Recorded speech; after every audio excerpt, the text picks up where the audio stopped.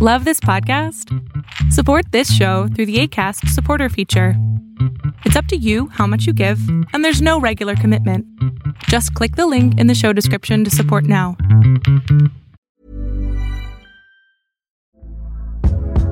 Hey there, it's Michelle Norris. I'm host of a podcast called Your Mama's Kitchen. When I travel, I'm usually looking for a way to find a taste of home when I'm not at home. And one of the things I love to do when I am at home is entertain. And Airbnb allows me to do that. When I was in California recently, I rented a house that had a great kitchen. And when we were sitting around the table, we were all thinking, we're in someone else's house. Someone could be in all of our homes as well. If you have a home, but you're not always at home, you have an Airbnb. Your home might be worth more than you think. Find out how much at airbnb.com/host.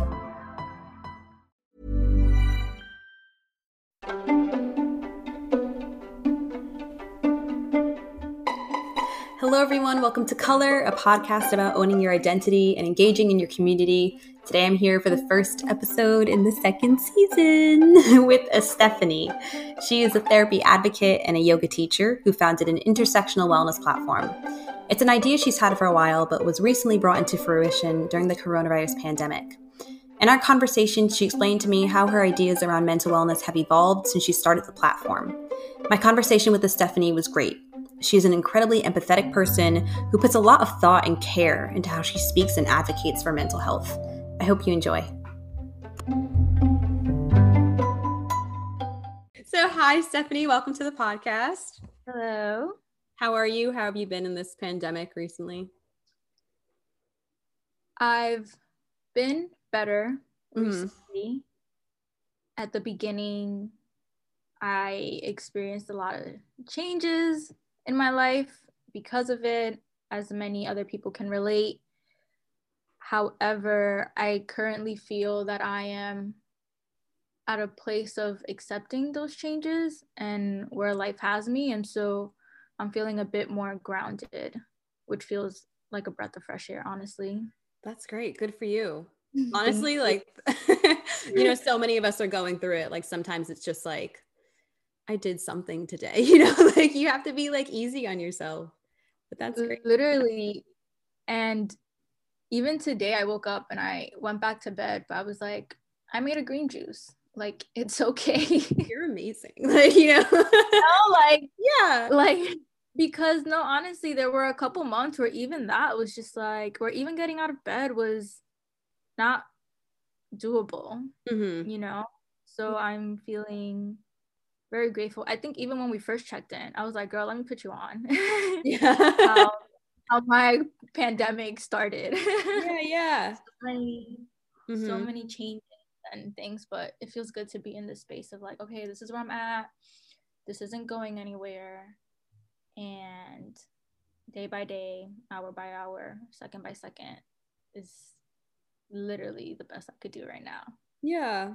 Good for you. So you founded Namaste. Can you tell us about it and what you've been doing with it recently? Yes.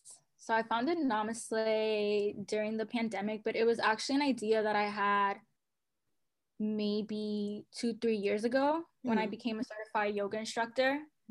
I just felt that I wanted to focus more on my yoga, and around the same time I started freelancing, and so I didn't have time to focus on it. But after getting laid off from my job, I was home and doing IG live yoga classes for women empowerment platforms and things like that. And I noticed there's a need.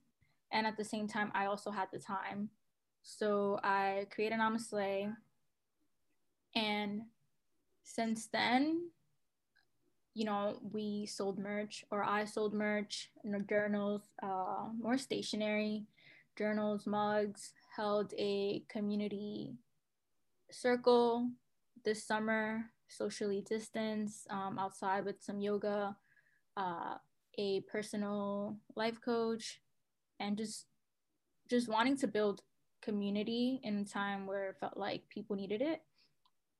There were other plans for more collaborations going into the fall and winter, but when we thought the pandemic would ease up, it actually ramped up. And so it's been at a standstill at the moment.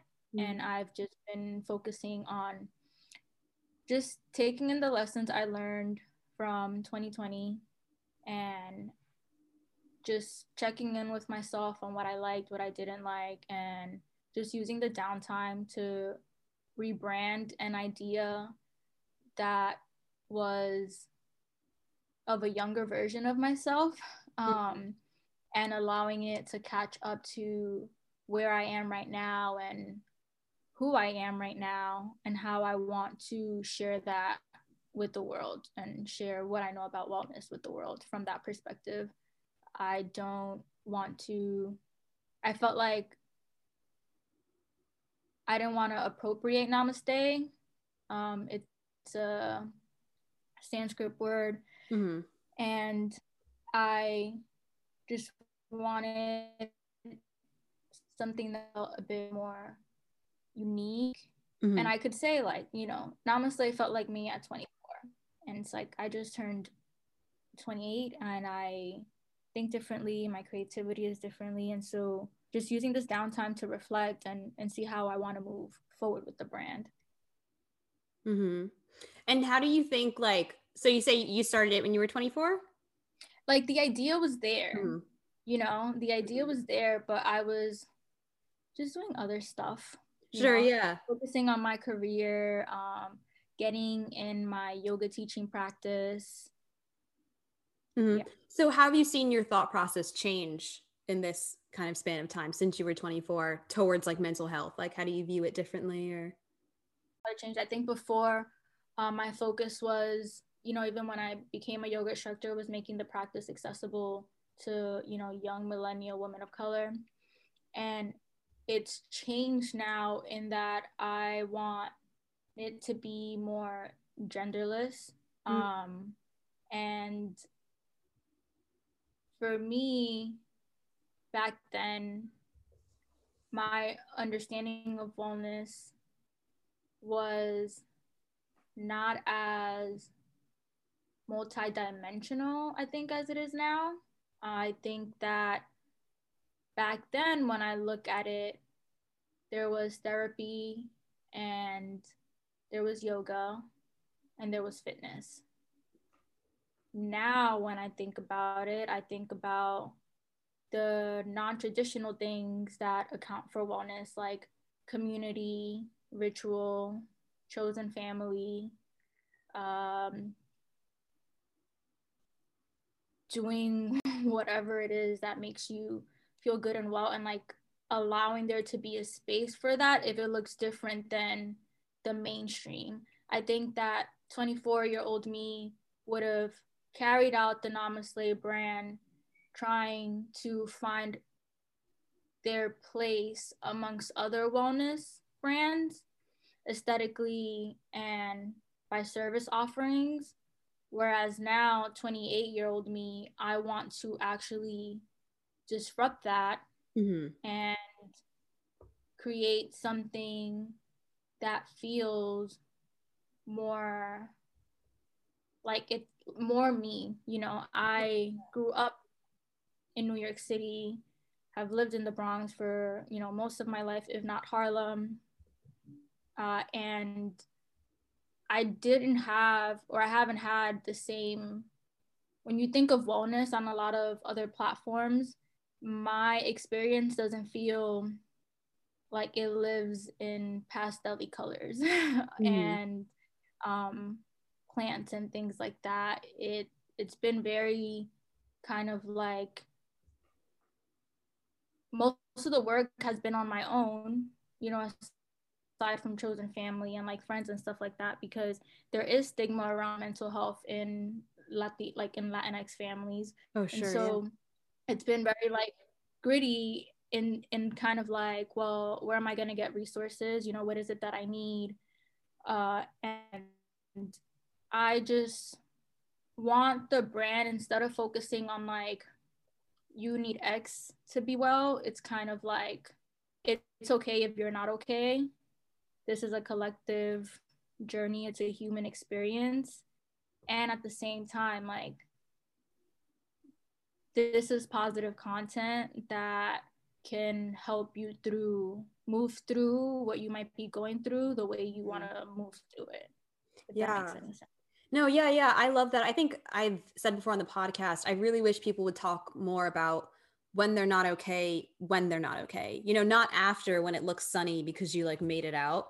I don't think that just because you're maybe in a bad place that's automatically like bad or like needs to be in like talked about in a way that's like kind of tiptoeing around it, kind of like whispering. Like I think that that pain and the things that we go through and maybe even like depressive episodes and all that, it all like culminates into who we are. And I think that that's really beautiful. So I think that we should get more of that picture. So kudos to you, because I think that's a really great thing to work on and to voice more. Yeah, it's actually really hard.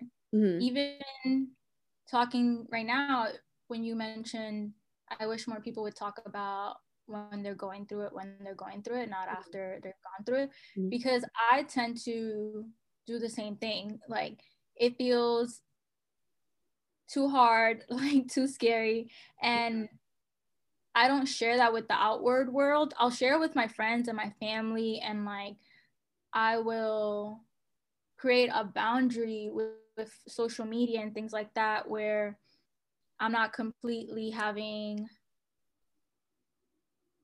a quote unquote breakdown on camera, but my friends know what's happening, you know, you know, my brother will know what's happening, my partner will know what's happening, and it's hard. And I've actually been advised. So it's funny that you mentioned that, because when I was going through something in the fall, my mentor reminded me that I created a wellness platform where it's okay to not be well, right? Like, and that's okay. And he reminded me that someone is waiting for the things that I'm creating. And like that's my responsibility to create, because I don't like creating when I'm in a rut. Like I'll get a lot of ideas, but it's very hard to be the face of something and host yoga classes and, you know, do lives and things like that. I need to take a step back and like feel grounded first. And he challenged me on that and was like, well, isn't what you're trying to create all about like moving through the dark stuff? And then, you know, I went on Instagram, and on my personal, I shared that I wasn't doing okay, and how that was okay, and like, you know, that I was gonna get better, and sure enough, you know, I have been doing better. But that really, I don't think I'll ever forget that conversation. No, I think that's a really big thing, because there's something to be said for like taking time and giving yourself space until you're ready. But then there's also like I know with me, like I'll never be ready. Like I'm always like, it can be better. You can do this better. You can do this. Like, so I've had to learn when to throw it out there. And I don't like completely know it yet. Sometimes I'm like, I've been sitting at this screen for so long, like just put it out there. And I think that's something that I've also learned, not just in talking about like wellness, but also in tech, because I work in tech, and when you do iterative design, like they literally teach you to like just put it out there and literally let it evolve, see what your customers say. So I think there's something to be said for that. Yeah, go ahead. That makes me think of like UX design, like all the sketching process, and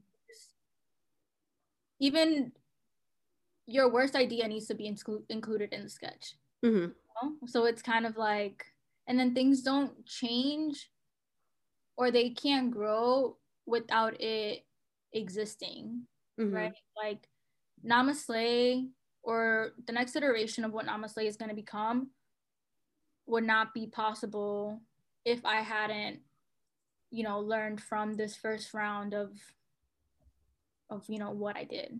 You know, now I know that I don't want to sell mugs. It's actually really hard to package. I know that I don't want Namaste as a name, right? I know that I want it to be more. Before, it was always, the intention was always to be gender inclusive, but the name felt very more femme, and so now I know that I want something that's more gender non-binary, feels more accessible, you know, and like all these, and before, where I think I just wanted to post like very like positive, uplifting content, I also just want to like post some of the like what it's like to have suicidal thoughts, you know, what it's like to have family members that experience mental health that's much more, I guess, quote unquote, a little bit more severe than your typical anxiety, depression, such as like bipolar or schizophrenia, things like that. Like, I think I want to be just more raw and like not trying to fit this cookie cutter, pretty easily digestible sense of like, I am well and good, and I don't want to keep promoting like this toxic positivity, like just look at the right side of things. Like that is just such a frustrating thing to me, especially as someone who deals with mental illness. Like I'm very much put off by toxic positivity because it makes me feel that there's something wrong with me. When I can't see the positive side all the time, it makes me feel that there's something wrong with me. Or when I share something and I'm reminded that other people have it worse, it can be very dismissive. Oh, yeah. And I often use that as a point of gratitude, you know, like I'm going through this and, you know, I still have a roof above my head, I have food in the fridge, and like that's a point of gratitude. And what I'm going through is still very shitty. And I don't want to dismiss that by being fakely positive and it not feeling real. Yeah. I think as someone who like, you know, just kind of reads up on wellness a lot, I know what you're talking about when you talk about these pastel photos and things. And I think that there is such a space for the grittiness that you're talking about. And I think it's huge for you to even notice that there's a space for it, and also huge for you to say, I think I want to act on it. Because I think that there are people out there who are like, who need that, you know? So I think that's great. I think I want to see more color, you know, more sexuality represented. I want to see more just people who aren't usually like the face of wellness, you know? And that's why I try to share different body types, different relationship types, different just something other than the white woman who loves yoga. Sure, yeah. Well, on this kind of topic about these wellness platforms, you describe Namaste as an intersectional wellness platform. Yes. First of all, what does an intersectional wellness platform entail? Yeah, so intersectional, it's intersectional means that it's not only looking at one matter at hand, but all the intersecting or all the things that affect it. So for example, if you're looking at climate justice for a change, you're not just looking at the way that one is affected by the environment, as you know, are like all people are affected by the environment, but you're looking at the intersections of race and climate justice. So you're also that allows you to acknowledge that Black people, Indigenous communities, BIPOC communities are affected way more by climate change than counterparts. If you're looking at, let's say, feminism, you aren't just, and this is actually where when intersectionality came through. Like first wave of feminism was very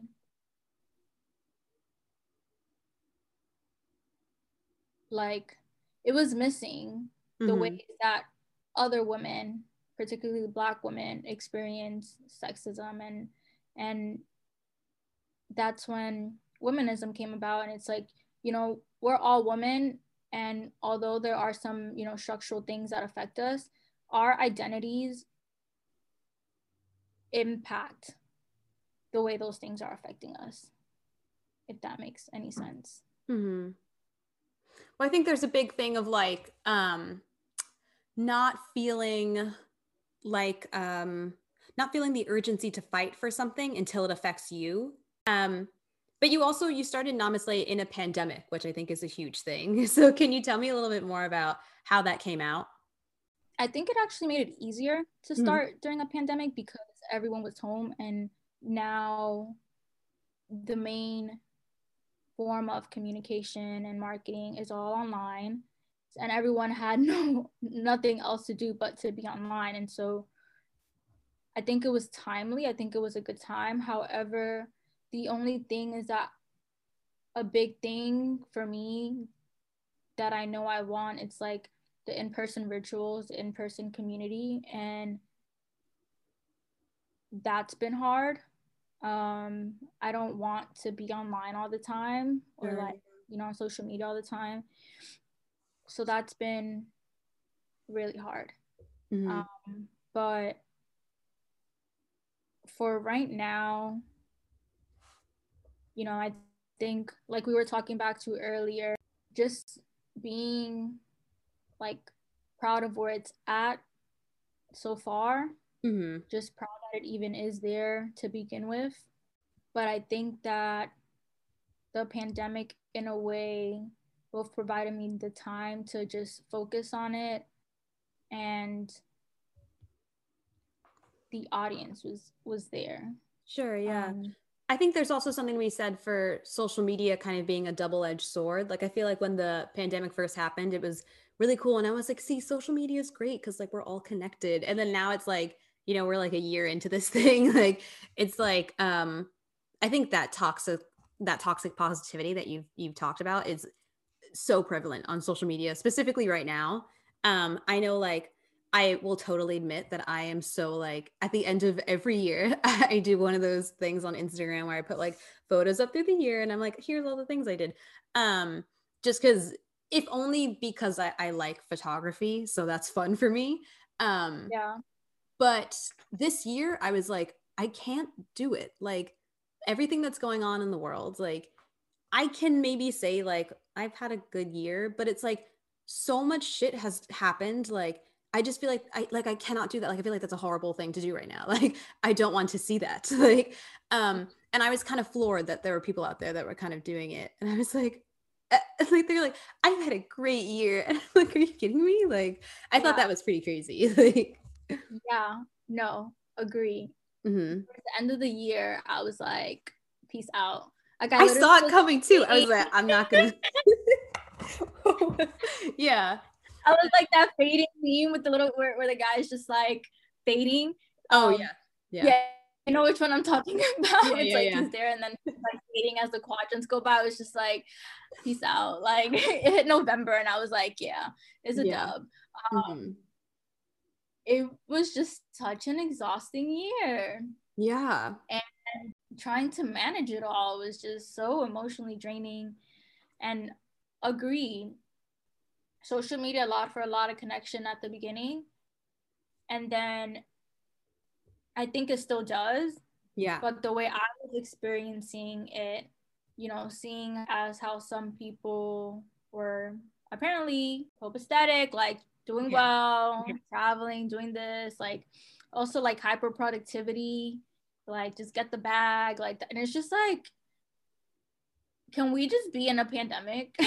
Oh yeah, literally. And like, yeah, just admit we're all depressed at some level, and maybe we'll all feel less alone and not feel like if we're not happy that something is wrong.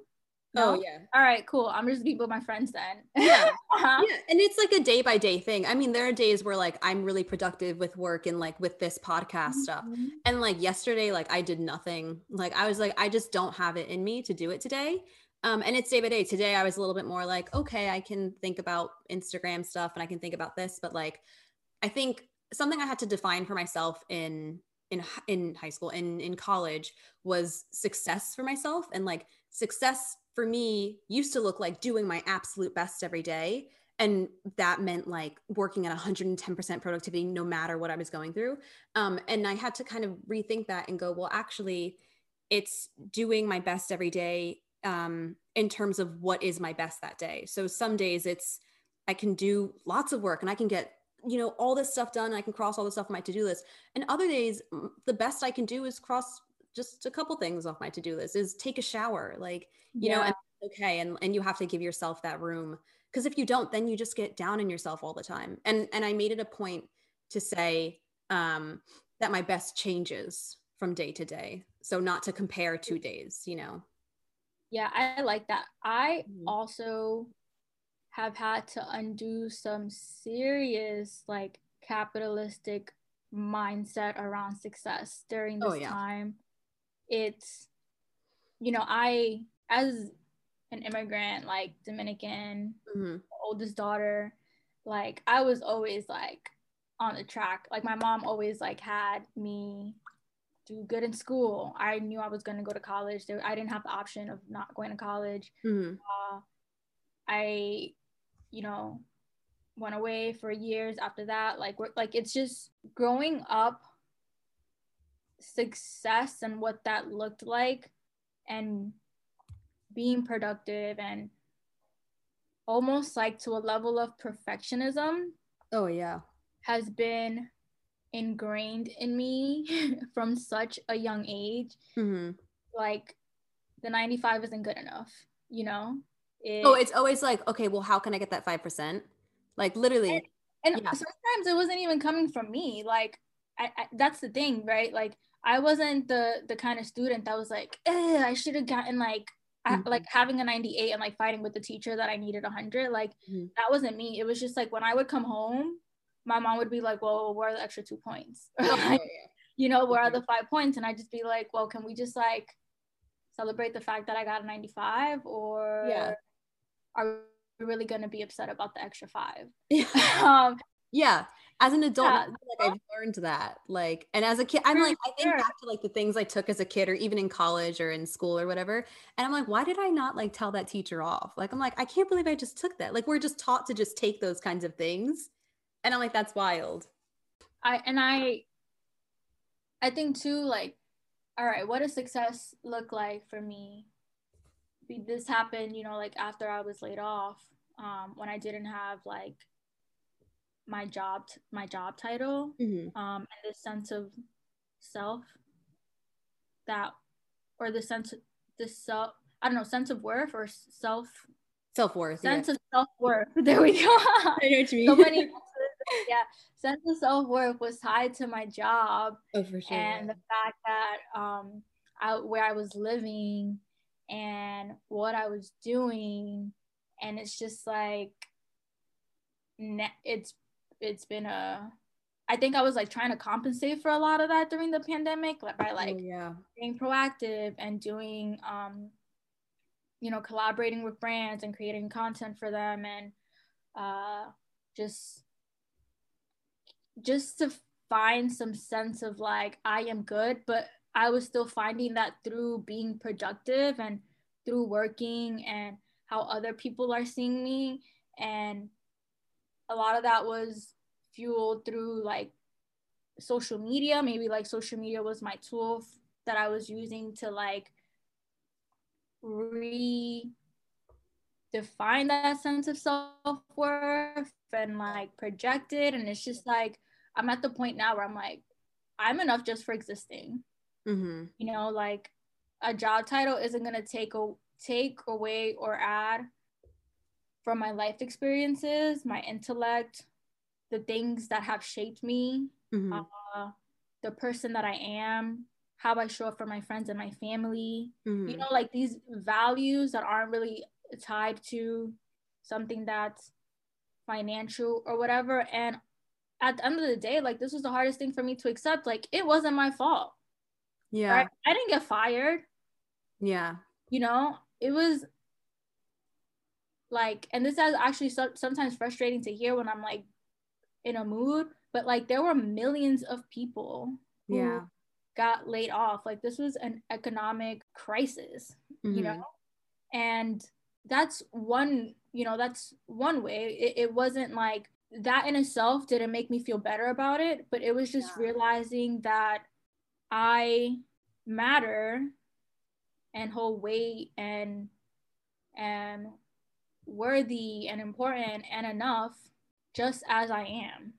Sure, yeah. You know, but it's very easy to compare oneself, you know, like take pandemic aside, like it's very easy to compare oneself, like, you know, well, I've been out of school for X amount of years, I should be here, my friends are there, or I see people and they're doing this, and you know, I made the decision to come back to New York. Like, I left my things in LA in storage, I came to New York to be with my family, and then even that brought back some stuff, like I'm back home, but I know people who have businesses in New York City who actually took their families to the suburbs to their parents, you know? Mm-hmm. Like, I wasn't the exception, you know, I was actually amongst like a lot of people who just went home to family because we're all in survival mode.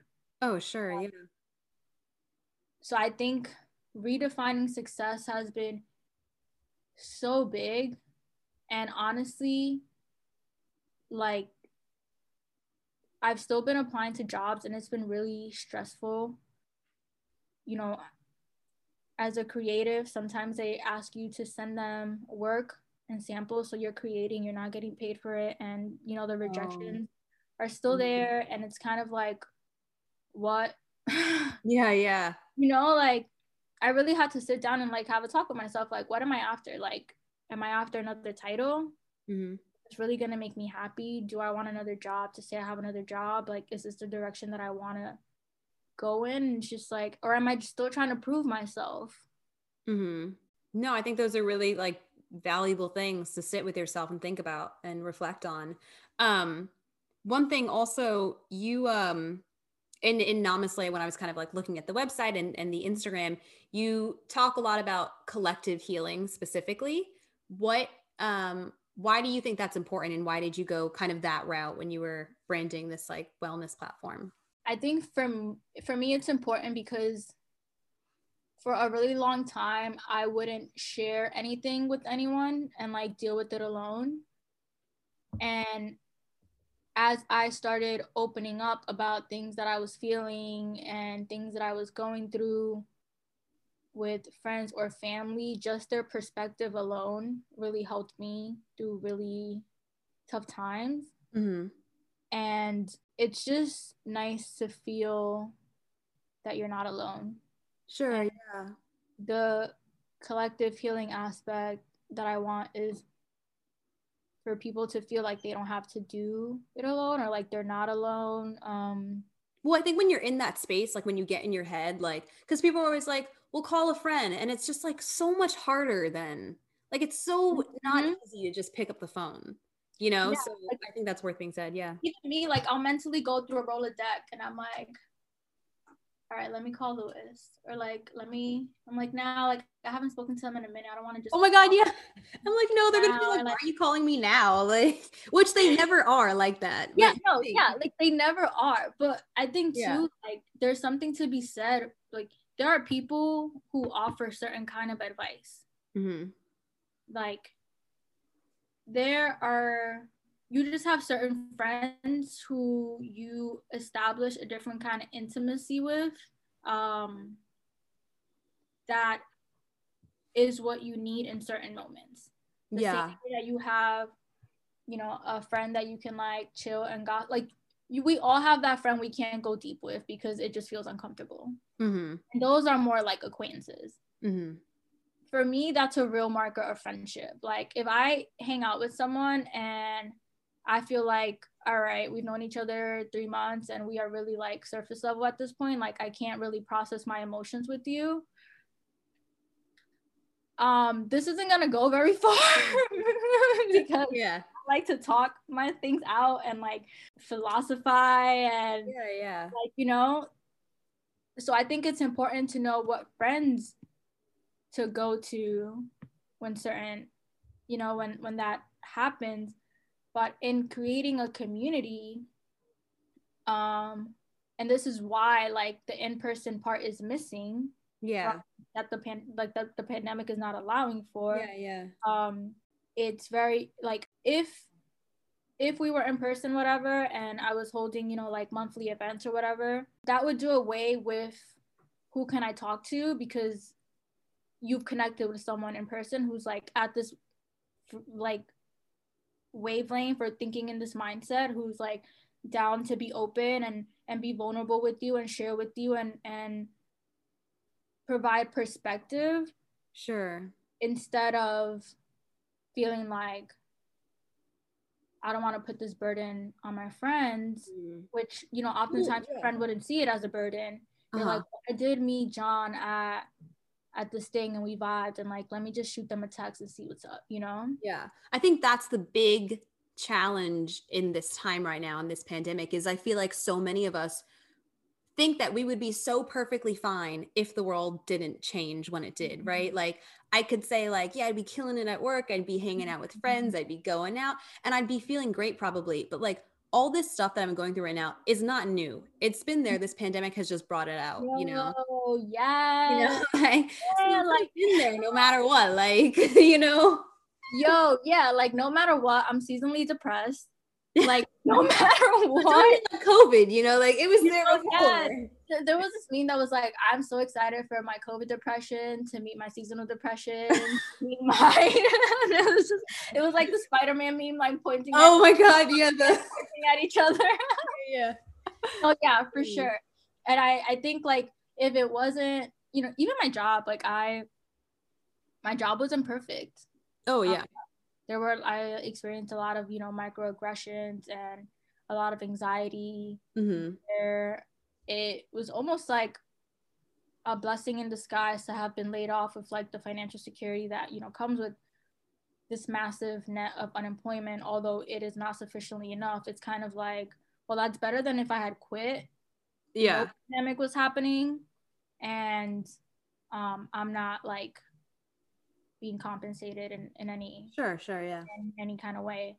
But I agree with you, like but I think that's also the thing. It's like, and that's a good thing to acknowledge, it's like people who are prone to mental illness or like who have mental illnesses are experiencing this pandemic at a much higher level, and others who aren't are actually experiencing what people who are prone to mental illness live through just in general, like just regularly. That's why there's been such an increase in wellness spaces. You know, people seeking therapy skyrocketed in 2020. This year alone, people seeking therapy increased. The amount of antidepressants that were being prescribed increased.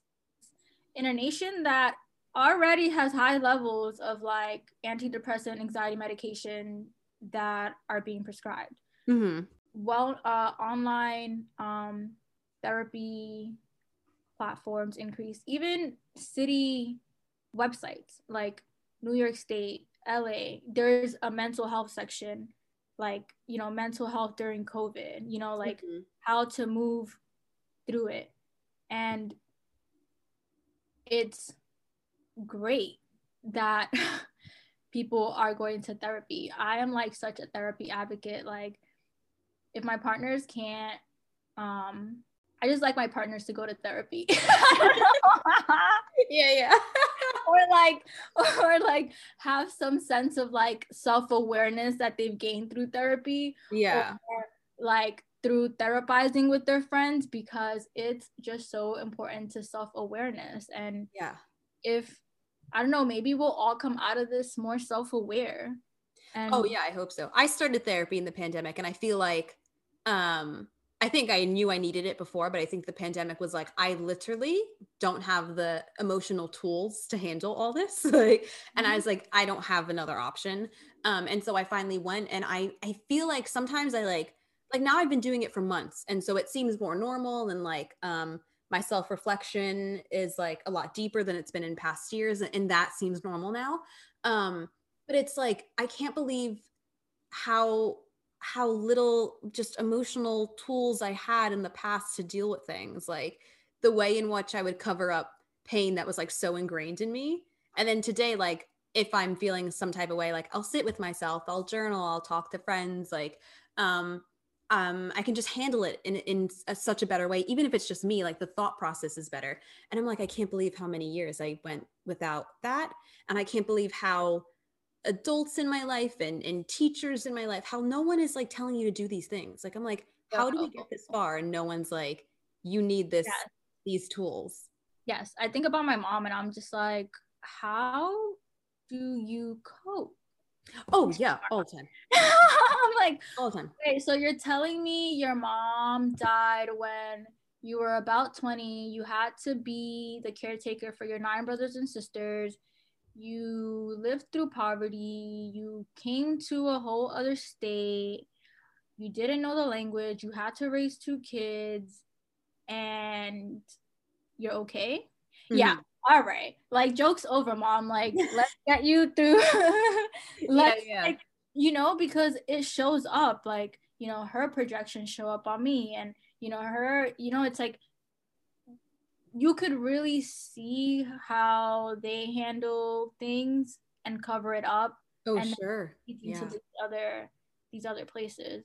I actually got one of my parents to agree to go into therapy this year, and I was like, yo, okay, generational traumas, here we come, let's break these. Like, I was just, wow, that's incredible.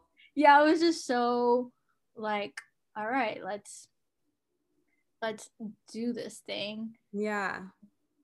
Because undoing and like healing through that stuff alone, mm-hmm. and I've found that I've actually been able to move and practice, you know, better ways of being through being in communication with others. Mm-hmm.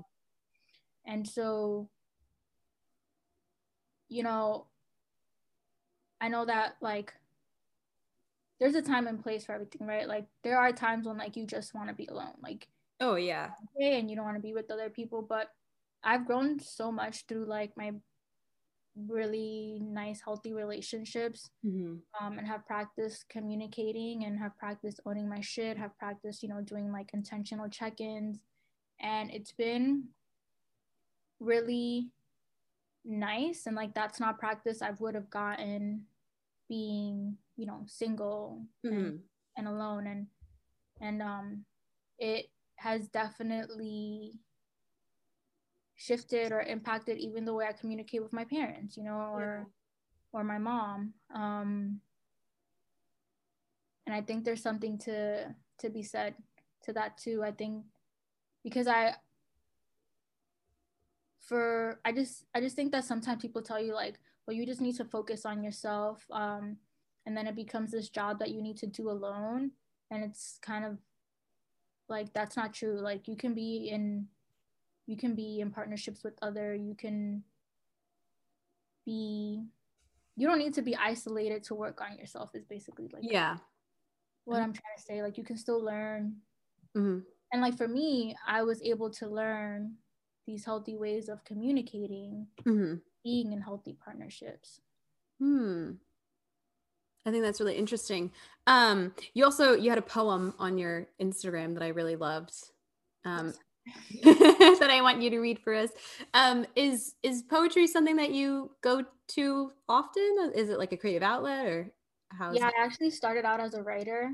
Oh, when I started going into the creative route, in my career, I started out with the blog that I had in college and just kept going, publishing wellness pieces, my own self-reflections, poetry. It was kind of just like, it was literally a blog where I'm just like, I'm moving through this. And it was like my own inner head reflections. Mm-hmm. And Poetry is something that I still do. It's not the main focus of, I think, what I create, but it's definitely the start. I love writing. I journal like every day. Oh, that's so good. Yeah, I've not like 4 times a week. I have so many journals, dude. It's crazy. That's so good. That's really good. Okay, I'll read it for you. Okay. So this was actually, there's a workshop. Women's poetry workshop. You can just like sign up for their emails, and they do weekly like writing workshops. And so the theme we were writing about was forgiveness. And so this is what I wrote. Some will call it pride. Forgiveness is not just forgiveness. It's misleading, this thing we attribute with closeness to purity. We must forgive. Everything tells us it's the right thing to do. But what are we supposed to do when it hurts? When the heart and mind want so badly to do and be better, but the pain is stuck so deep into the crevices of our ribs that all we can seem to find down there is the anger. The cliches will tell us, forgiveness doesn't mean forget. Forgiveness means you choose you. Forgiveness isn't about the other person, it's about you. But what about when the person you need to forgive is ourselves? When the person you need to forgive is yourself? For staying too long or leaving too soon, for lashing out or not saying enough, for unconsciously moving from the places of our trauma, for the self-sabotaging habits we've made homes out of, for the insecurities we keep as crutches, for cowarding in the faces of conflict, for choosing to be someone else in exchange for one-way love, for repeating old mistakes despite knowing better, for giving away our power not yet aware of its own existence. Forgiveness isn't just the I'm sorry everyone wants so badly to push on us. It's healing work that no one wants to hold our hand through. And still, despite this, they'll always meet us with disappointment in the face of yet another person labeled too prideful to forgive.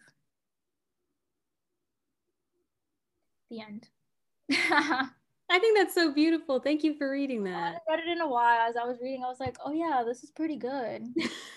I read it and I was like, whoa, other people feel like that too. That's really cool. So thanks for putting that out into the world. Thank you. Thank you for letting me share that. Yeah. Can you tell us where we can find you? Your Instagram, website? Yes.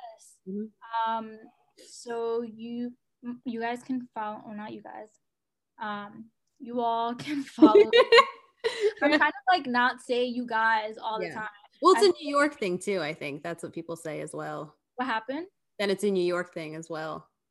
Yeah, but I also think it's like all these influencers like, hey guys, hi guys. So today I'm going to hey guys. And it's just like, well, not everyone wants to be called the guy. And so I'm trying to do better at like, like, hey guys. All right. So you all can follow me at ecastillo.nyc and at namaslay.co.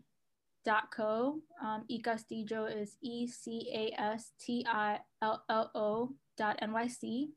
And Namaslay is NAHMASLAY.CO.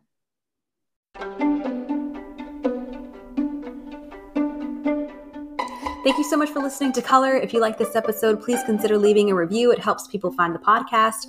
You can keep up with the show on Instagram at color_podcast. And you can now support the show and join the Color community on Patreon. See you next month for another episode. Until then, take care of yourself.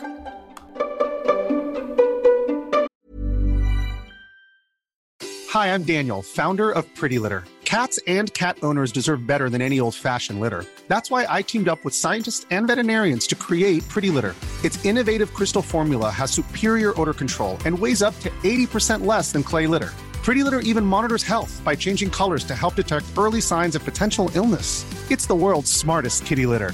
Go to prettylitter.com and use code ACAST for 20% off your first order and a free cat toy. Terms and conditions apply. See site for details.